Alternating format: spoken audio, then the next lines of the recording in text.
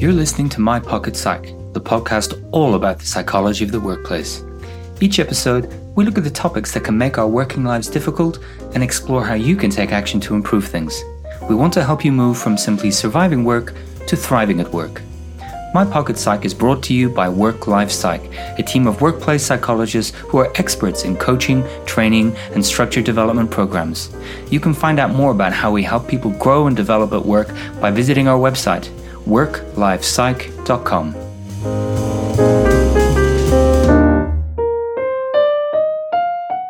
Hello and welcome to episode 62 of My Pocket Psych, the podcast all about the psychology of the workplace. My Pocket Psych is brought to you by Work Life Psych, a team of accredited and experienced workplace psychologists.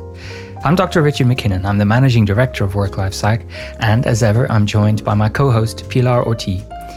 In this episode, Pilar and I are joined by Dr. Antonia Dietman, and we discuss her research into the power of conversations in the workplace, the social chats that bring team members together. Now more than ever, I think it's useful to reflect on the type and the quality of conversations we're having with our colleagues and what we can do to check in and say hi. As ever, show notes and all our other episodes can be found at worklifepsych.com/podcast or on the podcast app of your choice. And you can get in touch with us on Twitter at MyPocketPsych or via the contact form on our website. Thank you for listening.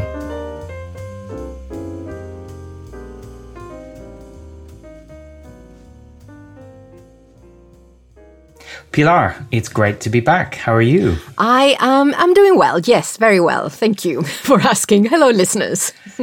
Hello, everyone, and welcome to another episode. We are still recording in the context of a global pandemic. So the first thing I want to start with is that we're recording this on the 6th of April, 2020. So that's important because we don't know when you're actually going to hear it and how the world might have moved on. We don't normally talk about recording dates, but I think it's important that you know when we're having this conversation. Pilar, how are you, a very flexible worker, dealing with this enforced home working? Very well, because it's also a Monday and I took the whole weekend off, which I don't usually do because my days are, as you said, they're more flexible. So I don't feel like I have to take the weekend off because I've done big chunks of resting during the week. But last week I didn't. So I took Saturday and Sunday off and it was a very good decision. Ah, that's really interesting. I didn't realize that you did that. So you had a traditional weekend. Yes, because normally as in a Saturday and a Sunday. Yes, exactly. Because normally on Saturday mornings, I go to my co-working space. And now I can't do that. So, and also just the way the week turned out. So, yeah, I had a traditional weekend. Well, kind of. As traditional as you can be now. How about you? That word has lost its meaning, yes. Yeah. How are you doing? Okay. I mean, I'm beginning to miss my little office in the city. But we've got a good kind of rota here at home with who gets to use the home office. So you'll be pleased to know that I get priority when we're recording, yes. Which is good. I'm not trying to do it in a big open plan space next door. I think exercise is the number one thing on my list every day. It's funny when you're told that you mightn't be able to exercise outside, you really focus on exercising outside. That's helping and the routine is helping and it's uncomfortable. It's a nuisance, but thankfully we're all well. And I think that has to be top of the list at the moment. Definitely.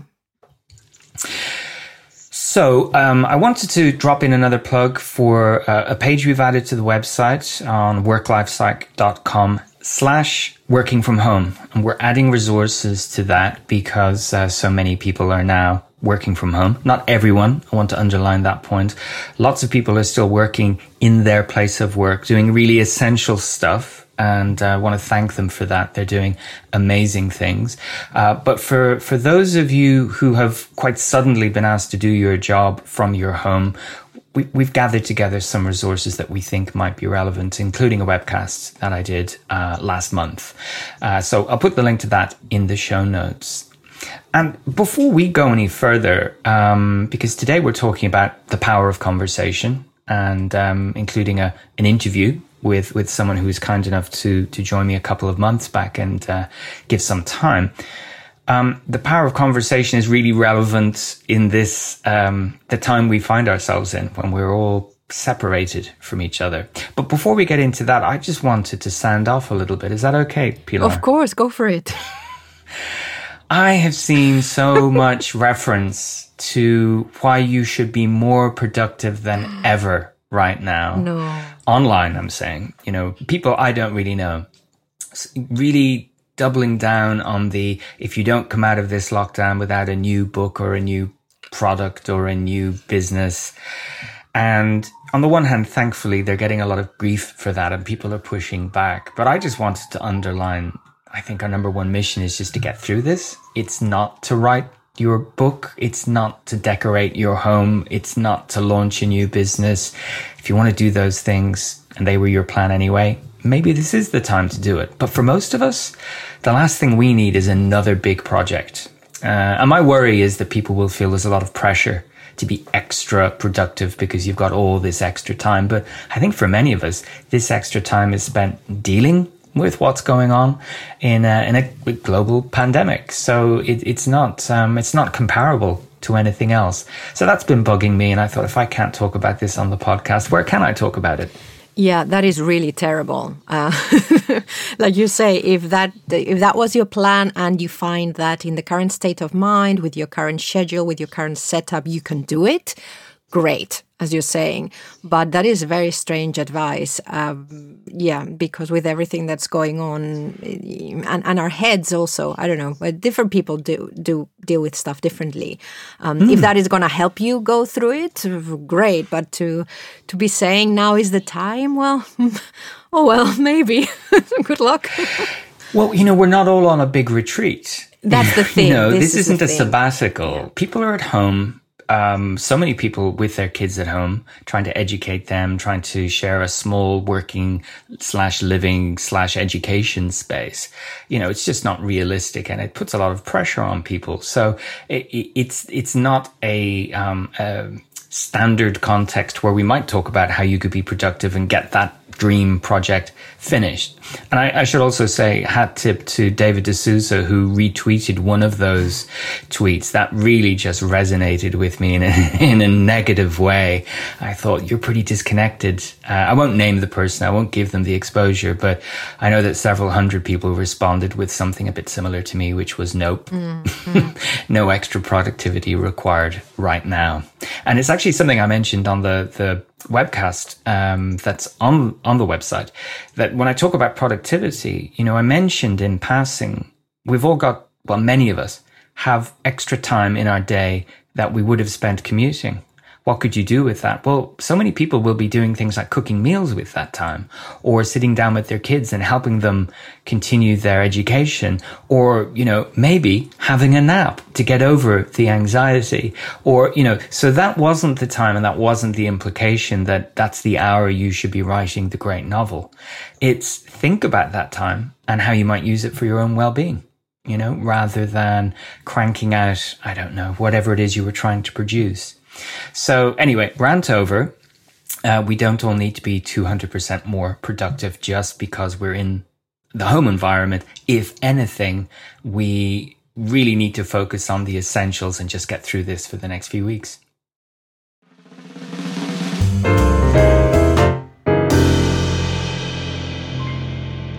So our interview this episode round is with Dr. Antonia Dietmann. And Antonia is a senior HR leader and a chartered psychologist in the civil service. And in the old world, it seems like such a long time ago, before all of this kicked off, Antonia was generous enough to give up some time for an interview about her doctoral research, which was all about the power of conversations, of chats, of social contact in the workplace. And I think it's a great topic to have a look at today, because before we share the interview with Antonia, and her research was on office environments, Pilar, I thought we could look at it through the lens of virtual teamwork, because so many people are working virtually right now. You've had a chance to listen to my conversation with Antonia. What was really front of mind for you? So there's a few things, and I don't want to do any spoilers, but there's so much in it that I don't think I will.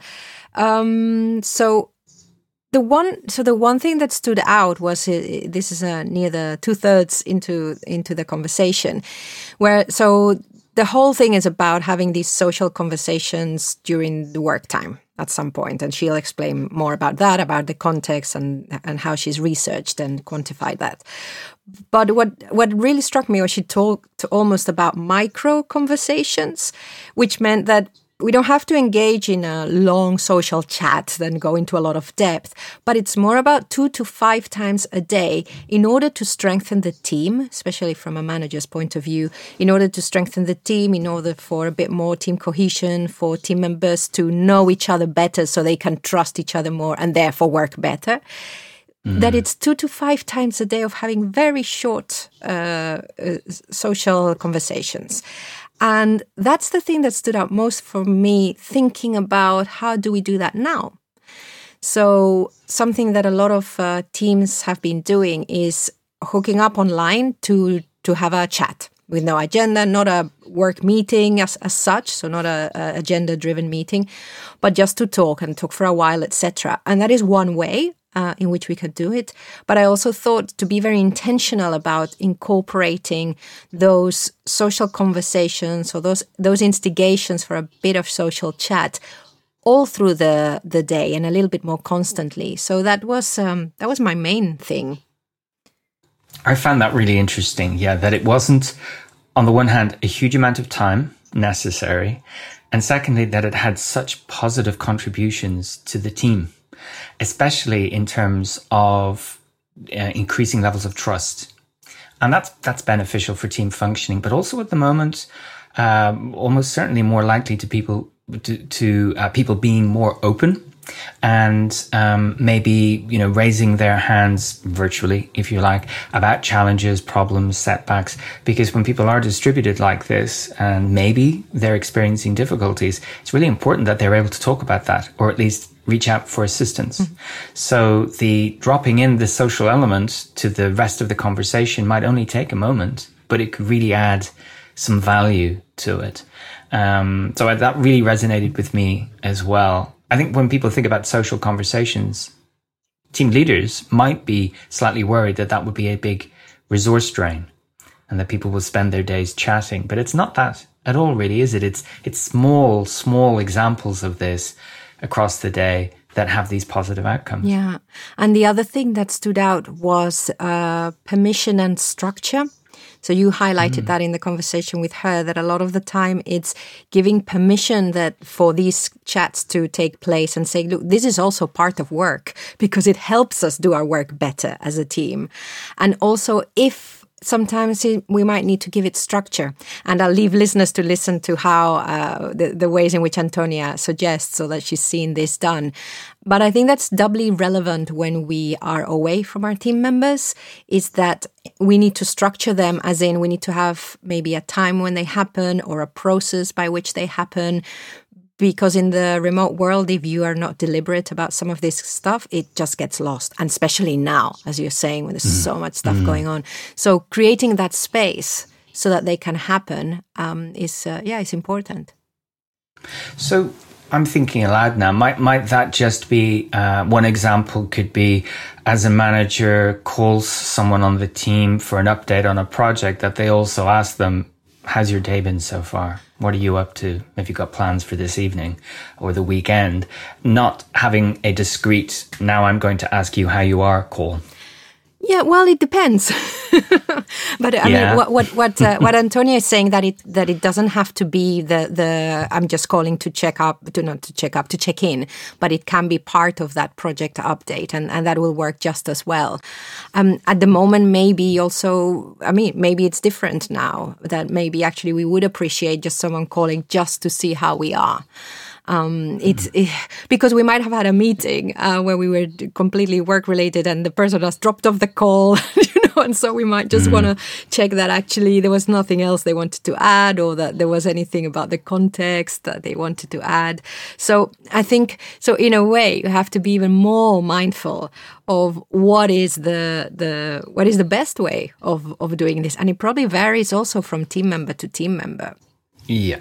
I think we need to remember the role of individual differences. We need to remember the role of organizational culture, and the role that the jobs people are doing will play in this. But broadly speaking, this research demonstrates that the social chats serve a purpose and they have a positive impact on the team. So I would suggest this is about managers and team members finding a way to incorporate them and see how that works for them.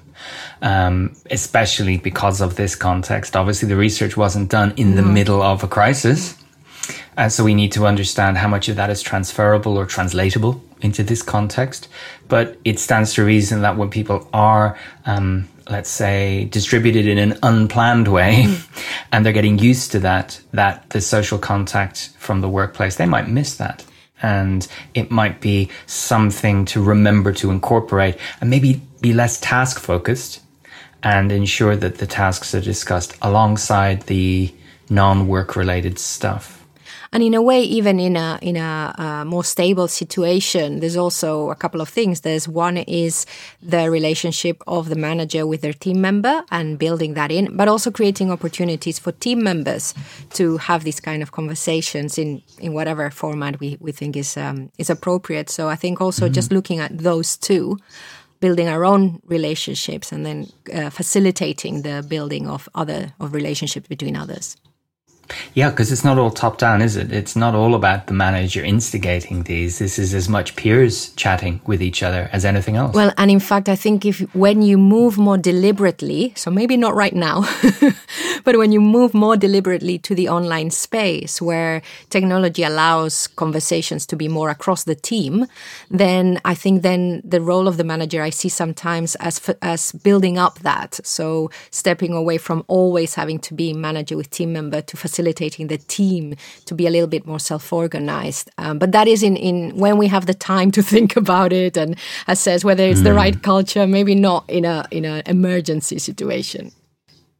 So I would turn this around maybe and ask listeners who are interested and maybe for whom this is super relevant right now to consider how much attention they're paying to these social aspects and to what extent they're maybe letting it happen naturally versus is it getting lost in the cracks of workload and anxiety and a bit of panic.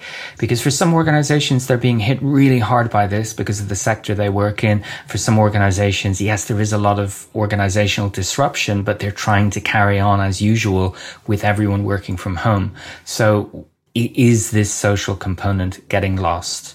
And maybe why? You know, I've had conversations with people in the last couple of weeks where they don't want to talk to colleagues online because they're worried it's a bad time and they'll be interrupting them, when it's quite likely that colleague could really like to hear from them because it's maybe one of the few times they'll be contacted that day because everyone's busy.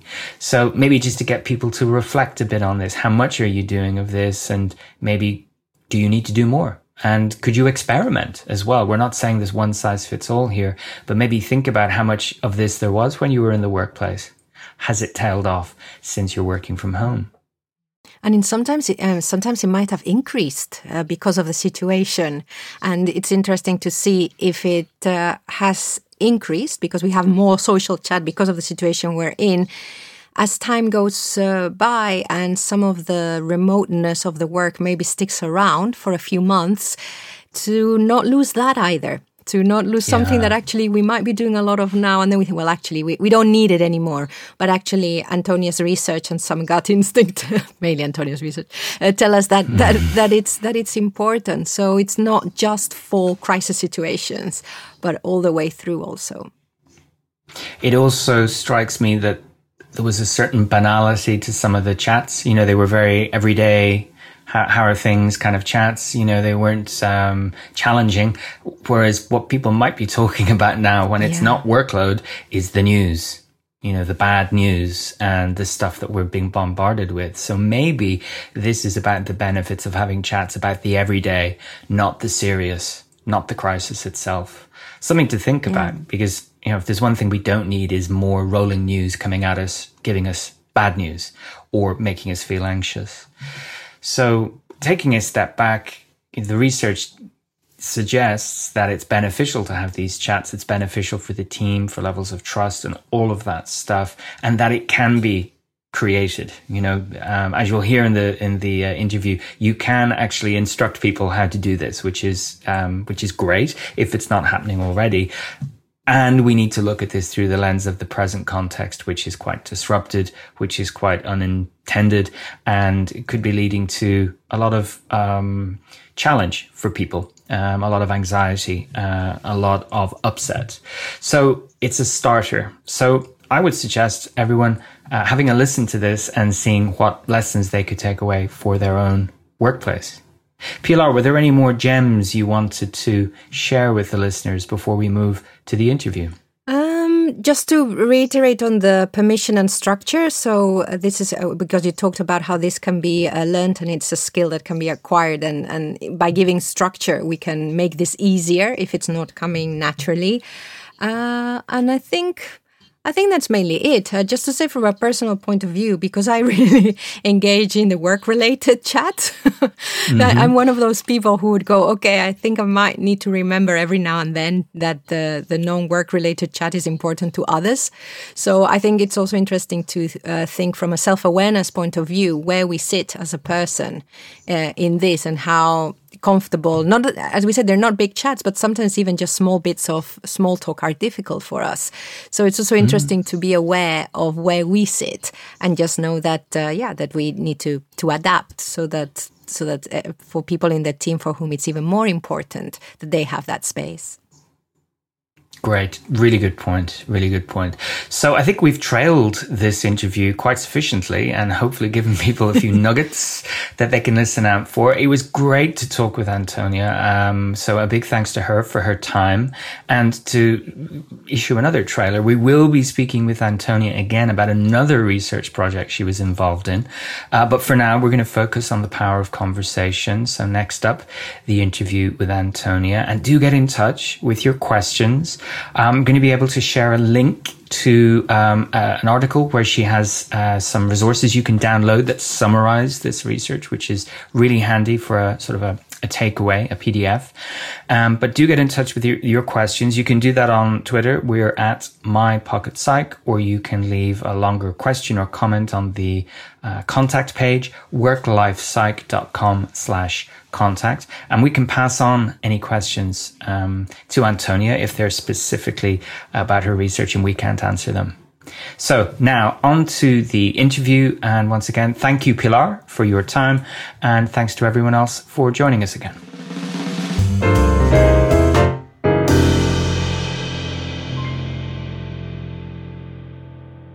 So I'm delighted to be joined by Antonia Dietmann, Dr. Antonia Dietmann today. Antonia, how are you doing? I'm really well, thanks, Richard. How are you? I'm super. And I'm delighted we managed to find this time to have a chat about you and about your research. We had a really good chat at the Division of Occupational Psychology conference, which seems like years ago, but it was only a few weeks ago. It was, yeah, only a few weeks. And you were very kind and agreed to take some time for this chat so we could discuss your research, which got some great exposure at the conference. But before we do, let's set the scene for everyone who's listening. Antonia, tell us a little bit about yourself and your career to date. Okay, thank you. So I'm a chartered occupational psychologist. I've been working in the field for maybe about 15, 20 years. Most of that has been in the civil service, working across quite a few of the big departments. And I'm now working in the learning and development space, looking after our learning interventions for a relatively large agency in the civil service. And my passions in occupational psychology are the broad topic of development, well-being, and supporting people to really flourish at work. So we got talking at the conference because your research, the paper you were sharing, was getting quite a bit of attention, and it got some media attention as well. Could you tell us a little bit about that? Yeah, I was really, really surprised and pleased about the interest people are showing in my research. And I think it's because it connects with us as human beings and as employees at a really core and deep level. It's about chatting in the workplace. I've given it a more scientifically appropriate term, social conversations at work. Mm-hmm. It's nothing more fancy than chatting at work. And there is really something about the topic and the findings that I've come up with that really resonates with people and the experiences they have every day of trying to build relationships with their co-workers. So what got you interested in this topic? Because it is interesting. Yeah, you say that. I go, yes, we all do a lot of chatting at work. What got you interested in this topic? So maybe about 5 years ago, I had a real revelation at work about my kind of own leadership style. I was trying to be a very formal person in the office. I thought I had an image of how one should behave at work. And it didn't really feel right. It didn't feel authentic. And it wasn't getting me very far in building relationships. There was always this sort of barrier between me and other people, particularly me and my team. So, I really just got some feedback, analysed my own behaviour, and really tried to break down this sort of fake professional persona that I'd created. And the route for me to do that was to chat about non-work stuff with my colleagues and with my team. And we just got to know each other better. And I just thought, gosh, this is such a simple change that I've made. Why don't we care about chatting at work more? What does the research say? How can organisations support it? And what's behind some of the kind of negative attitudes that some line managers and some organisations have that says it's not real work and it's not valued? So initially it was quite a personal revelation that started all of this. Yeah, it really was. And it was kind of life-changing in my work experience and the way that I would interact with colleagues. And changing your style with people, changing the level of formality. What were the big changes you saw in how other people responded to you? Other people started to open up about themselves a bit more. And I've since come to label that something as reciprocal self-disclosure. You share something about yourself, the other person will share something about themselves as well. And as the relationship deepens, that level of disclosure will also deepen. So people start to tell you things about themselves. People will be a bit more open and honest. They might ask for support more, whether that's about a personal thing, but actually it spills over into the working environment. They'll ask you for support about doing their work. They'll be more open and honest about challenges and risks and issues about what's going on. And we just felt closer as a team.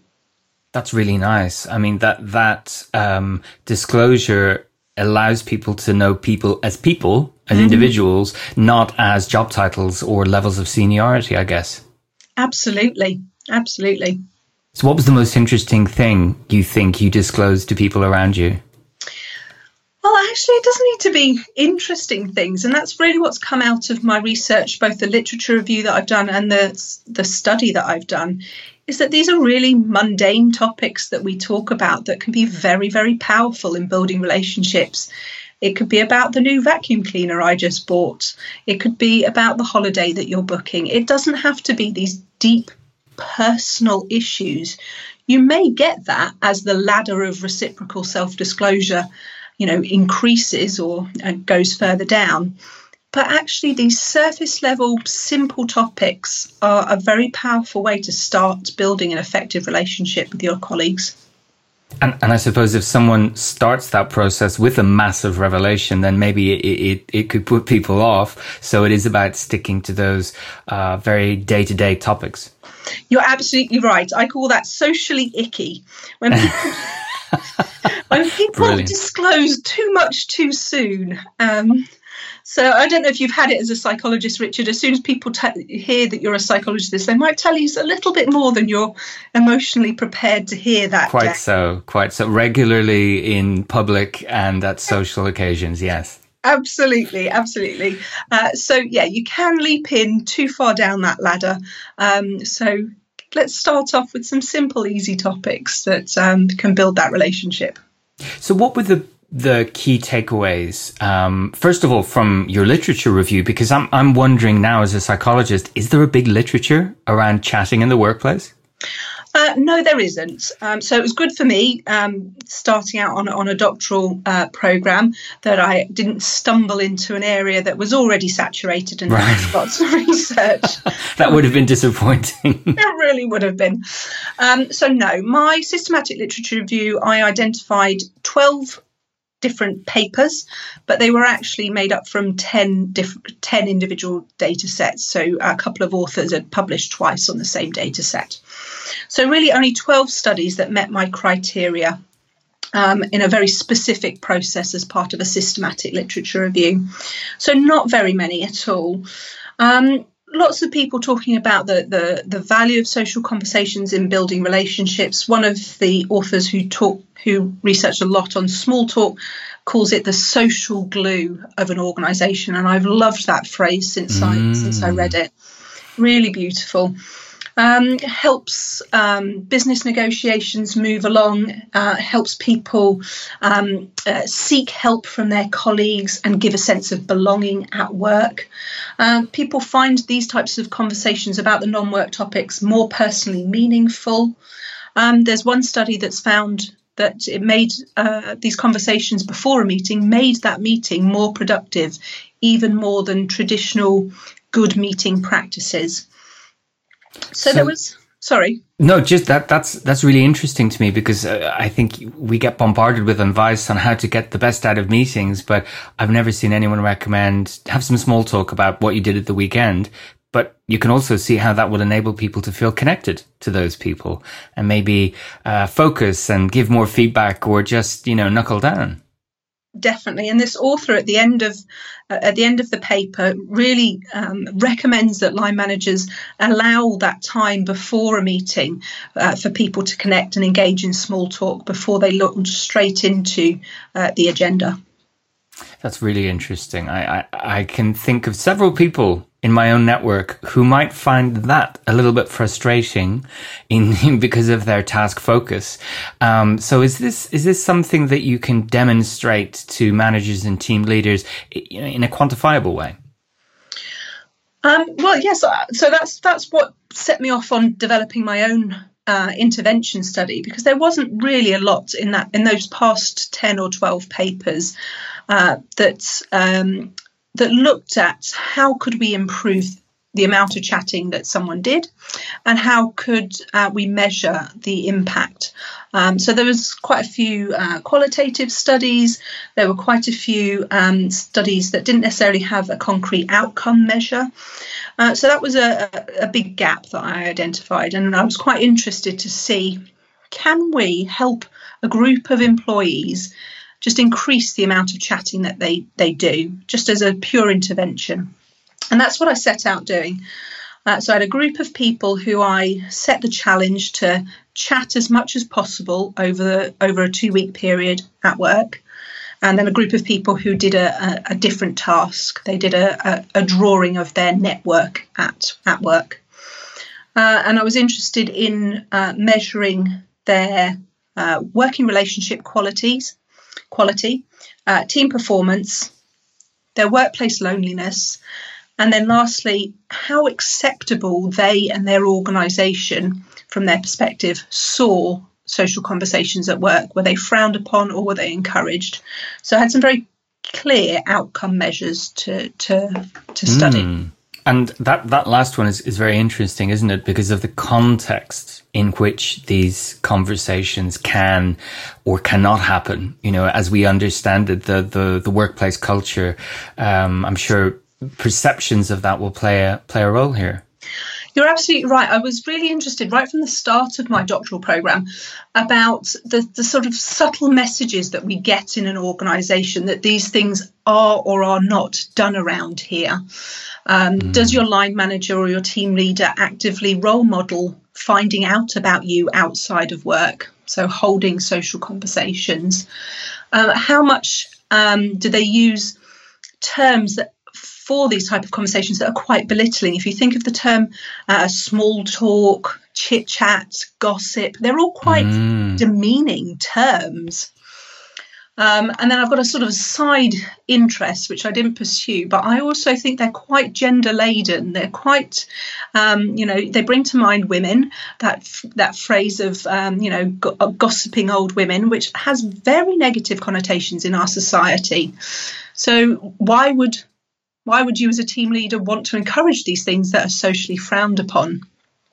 And also what we're seen to be doing, which is a big issue in a lot of workplaces. Do you look busy or are you having a chat?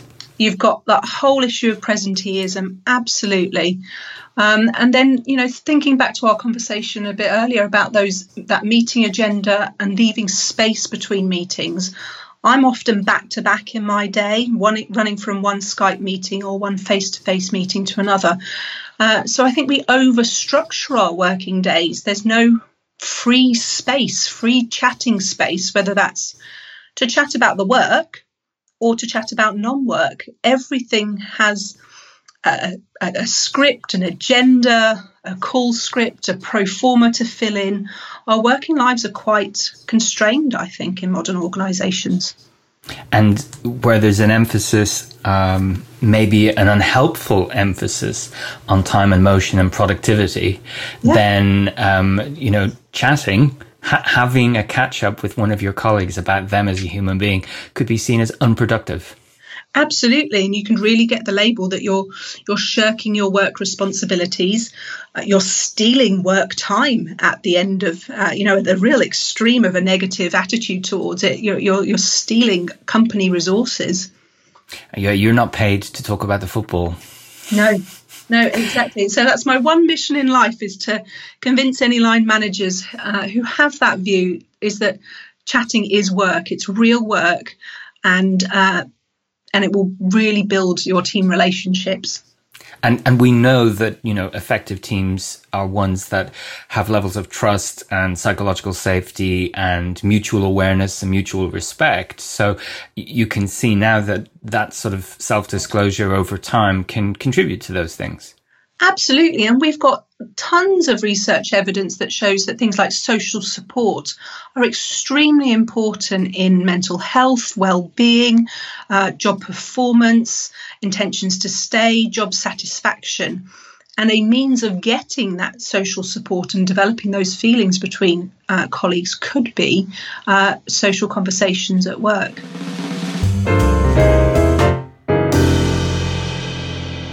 So if we continue on the premise that this chatting, the social conversations, have all of these positive contributions to make, how do we encourage it to take place more? And how do we give people, to be frank, the skills of having appropriate workplace conversations?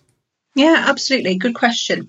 So the group that I asked to chat more over 2 weeks of my study, I created a toolkit for them. It was a PDF toolkit, so completely remote. I didn't have to bring them to a workshop or anything. It contained example topics that I'd drawn out from the literature of things that people talk about in social conversations, and they are those mundane things that I've mentioned before: your hobbies, what you did at the weekend, appliances, technology, very simple things, family life, birthdays, all those sorts of things. I provided them with places that a chit chat might happen, so that might be around the coffee point, might be in the queue for the canteen or in the lift. I also gave them suggested phrases to start a conversation. And really the simplest way to start any conversation with a fellow human being is, hello, hi, my name's Antonia. But there was something in the permission and the kind of laying it all out for participants that seemed to help. And then crucially, I gave people exit statements. So we've got to remember this is all social conversations in the workplace. I'm not talking about you being at a party and trying to network or whatever. So it is perfectly legitimate to say, I've got to go back to work now. I've got a meeting now. I've got to go do this thing. And you can always round off the conversation that way. So the toolkit contained all sorts of those kind of hints and tips. It contained links to TED Talks and other videos and resources on holding good conversations and things like that. And then using goal setting theory, it had a place for people to set their goals and record how their conversations were going. And then also based on sort of game theory and gamification, I had a points challenge. If you started off with the hi, hello, how are you kind of conversation, 1 point. As you moved up to a longer conversation, perhaps with a colleague that you've never met before, you might accrue more points. I can see that would be attractive to some people, for sure. People, exactly. It was a pick and mix toolkit. You didn't have to do all of it. So one of the key kind of takeaways from my whole project is that this simple remote intervention helped people increase the number of social conversations that they had. You don't need to have a workshop, although I have subsequently developed a workshop, but it can be done remotely. And the word permission really jumped out at me there, because cynical me, and I hope you take this the right way, wonders if a Post-it note that said, you have permission to chat this morning, would have had an equally powerful impact, because of that strong cultural sense that chats aren't helpful. To be actually told you can have a chat could be really useful.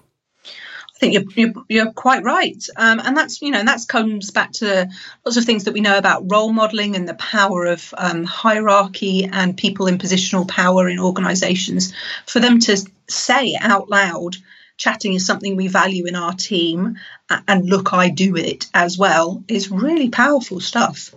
It's about the norms. And role modeling. You're right there. You know, if a team leader is doing it, then others will follow. They'll see that it's acceptable. And I wonder, what role do individual differences play in this kind of thing? Because in the workplace, we often see people describing themselves as quieter or more sociable. People describe themselves as extroverts and introverts. You know, is this something that's going to put some people under a bit of pressure, do you think? So there's not much in the past literature. There's two studies that contradict each other with regards to introversion and extroversion. One found that extroverts are more likely to engage in small talk, and one found that introverts were more likely to engage in small talk and reap the benefits of it in terms of the improved working relationship. And I suspect it might be something to do with the introverts listening to the answers a bit more. Could well, if we want to use those labels, yes, it could well have been. Yeah. So I suppose deploying something like this in an organization needs to be kind of sensitive to the people that are there and the culture to begin with. But as you've demonstrated, it doesn't take a massive investment or a huge change, just an indication that it's helpful to chat and get to know people as people. Yeah, absolutely. And the past research also didn't find any gender differences. So that stereotype of women chatting, not necessarily so. What I have found in sort of subsequent talks with conversations where I've been presenting my research or doing workshops is that the people who self-describe as an introvert actually find the structure around that toolkit, the list of intro statements, the list of exit statements, really helpful. And everyone finds it very helpful when I explain these are simple topics of stuff going on in your life, and they're really short-lived conversations, 30 seconds, a minute, move on. And you might do that 2 or 3 or 4 times a day. This is not spending half an hour with someone trying to think of the next conversation to roll into. I can see how that could be quite anxiety inducing for some people. So there's sort of micro conversations sprinkled throughout the day rather than a deep and meaningful first thing in the morning. You're absolutely right. Yeah. And it's that sprinkling, I call it, being interwoven with the work conversations. And you can imagine, a scenario, you're trying to schedule a meeting with someone, are you free in 2 weeks' time? And the other person says, no, I'm on holiday. Then you have a slight digression. Oh, where are you going? I've been there. You might enjoy doing this. You'll circle back to, I've got to schedule that meeting still. So that was a very short digression, but it was still a social conversation in the workplace. So within another conversation as well. It's not we don't have to exit what we're doing to have this. We can make it part of. Yes, absolutely. And one of the previous studies was about Chinese business negotiations, and they really found that the Chinese business people use that to their full advantage of interweaving the small talk chit chat throughout the whole negotiation, and in kind of quite a formalized, stylized way often, but it wasn't stop-start. It was nicely peppered throughout. And if I understand you, this was done in a UK context. Are there any evidence or anything that's been pointed to in the past about cultural differences with regard to chatting? So you're right. Yeah, I did a UK sample. I had a UK sample, and that was also quite important to me because the past research was actually from all over the world, with only a couple of studies from Europe. French and Swiss, and the rest were that Chinese study, South Africa, lots of different countries. So I think there might be differences in how they're used. So it might that stylization of that Chinese business negotiation, for example, but it seems to be ubiquitous across different countries and the working environment. That's really interesting. I've just had a flashback to my first ever job here in the UK. And I used to work at Royal Mail. And 20 years ago, there was an organised tea break in the morning and one in the afternoon. And everyone stopped work and gathered around and had a cup of tea and a chat. That's just popped into my head. I've just had that memory, and how things have changed in so many workplaces where that would be frowned upon, maybe viewed as a needless waste of time or an expense or a disruption. And of course, now we're looking at it very differently. Absolutely. And it's an interesting take on my theory that work is over-structured now. So that was a structured part of the day, but it was a structuring in freedom in a way. So you could, if you were, a team leader or a line manager, add catching up to an agenda, that there's structure there, but you're making sure there's time for how are we all doing? How are you? How was the weekend?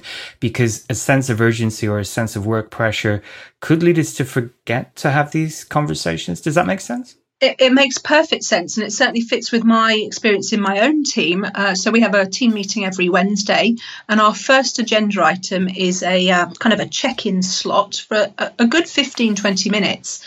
We rotate the chair each week, and the chair gets to choose the check-in topic. And we have got into this lovely tradition of coming up with very random questions like, who would you invite round for dinner? What was last week's? I have to think about, if you had, what's one great home care tip that you've come across that you use in your life? So it's down to the chair and it's their interests. But we find out so much really random information about each other. But you're right, it's structured. It is part of the agenda that goes round every week, and we'll know the question in advance. But it's a lovely moment of understanding more about your colleagues. Yeah, sharing. And nothing contentious by the sounds of things. No. Yeah. So what about employees that aren't co-located? So we see many more location-independent workers and remote workers these days, and that meets so many people's needs, and it meets economic needs and organizational needs. But what about chatting? Did you look at that? Has anyone looked at that in any great detail? No, they really haven't, and I certainly didn't. So my request to my participants who are in the chatting group was ideally face-to-face, but you can use technology. So that team meeting I just described, I've got 30 plus people in my team, and we're all over the country. So our team meeting is Skype. on that Wednesday, and so we still managed to use Skype to hold those more informal non-work conversations.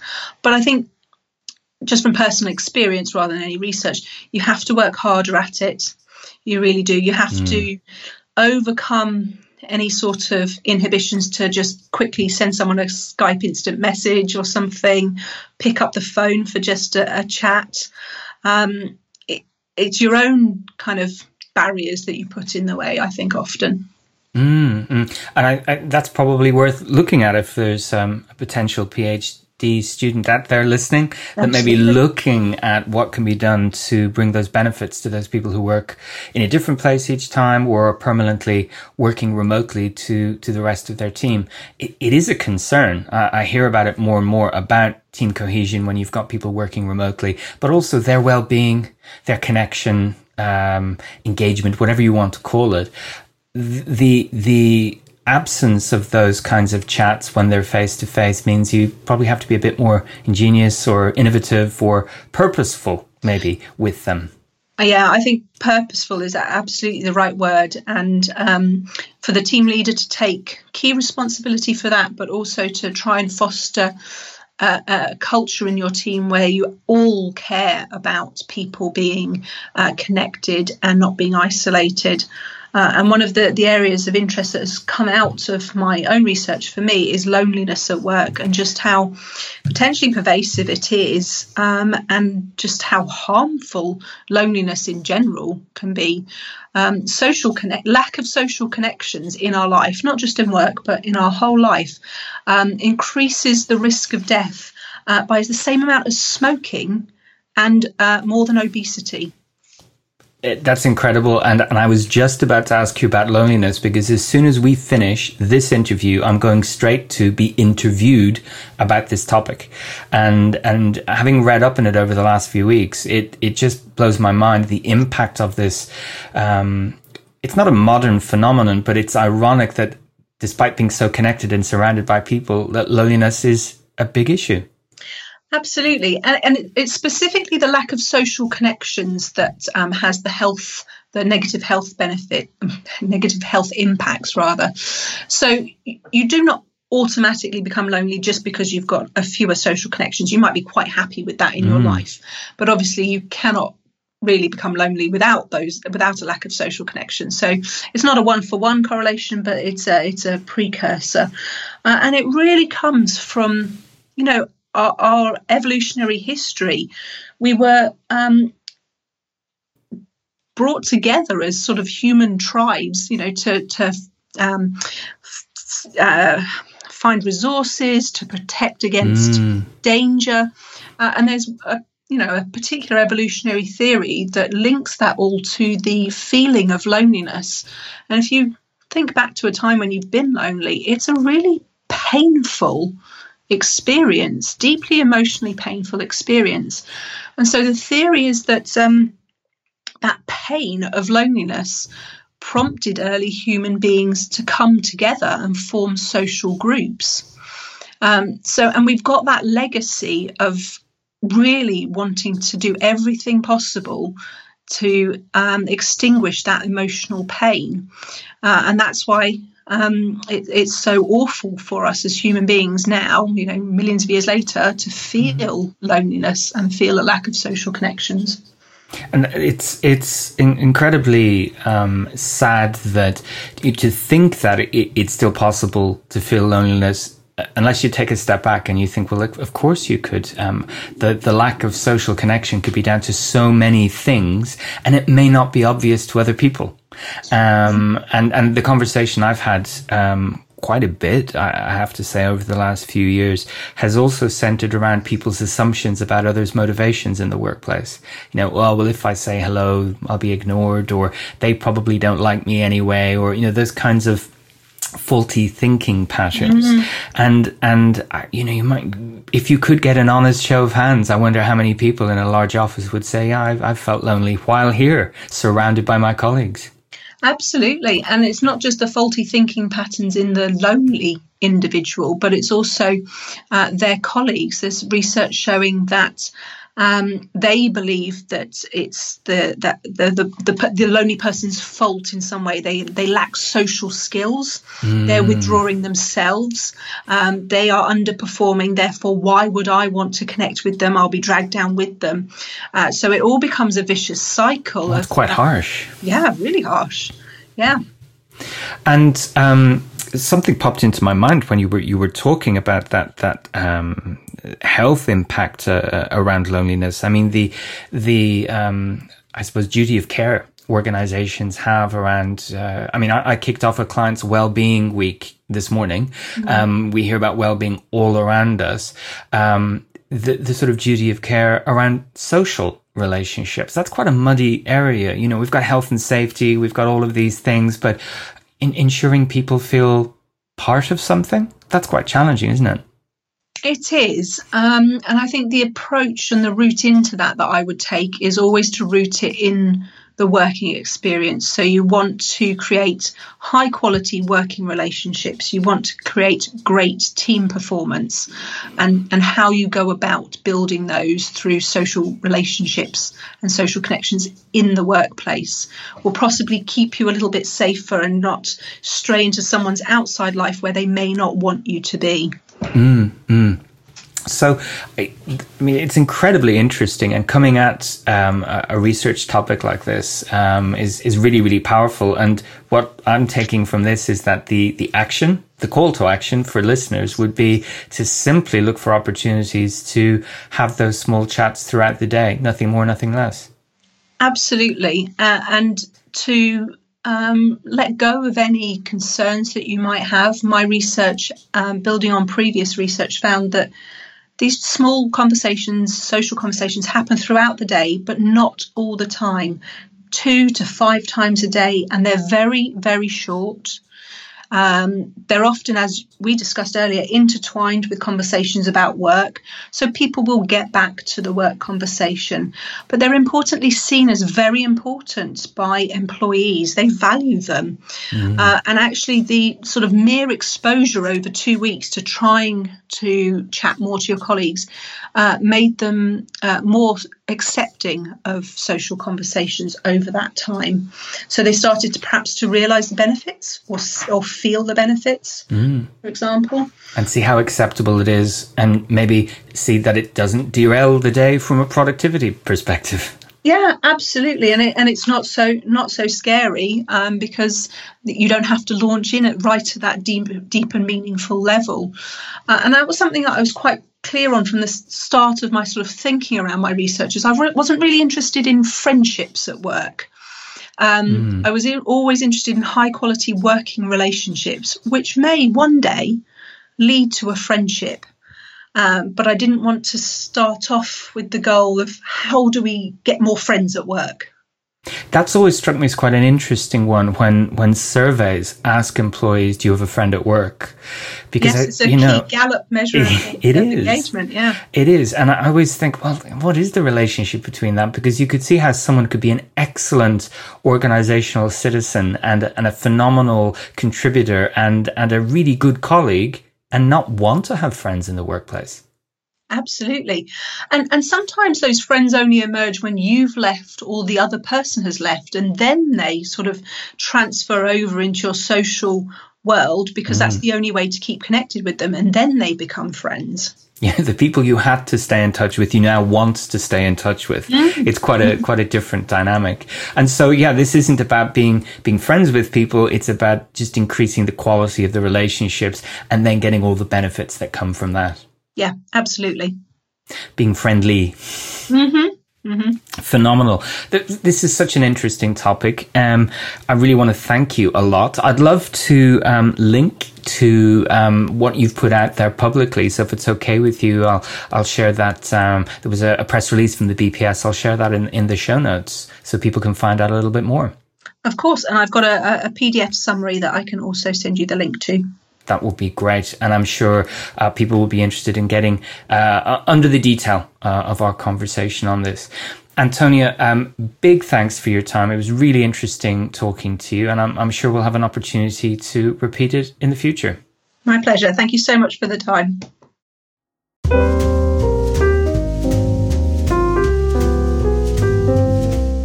Thanks for downloading this episode of My Pocket Psych. To get in touch with questions and feedback, you can tweet us at WorkLifePsych or leave us a message on the contact form at www.worklifepsych.com/contact. Thanks for listening.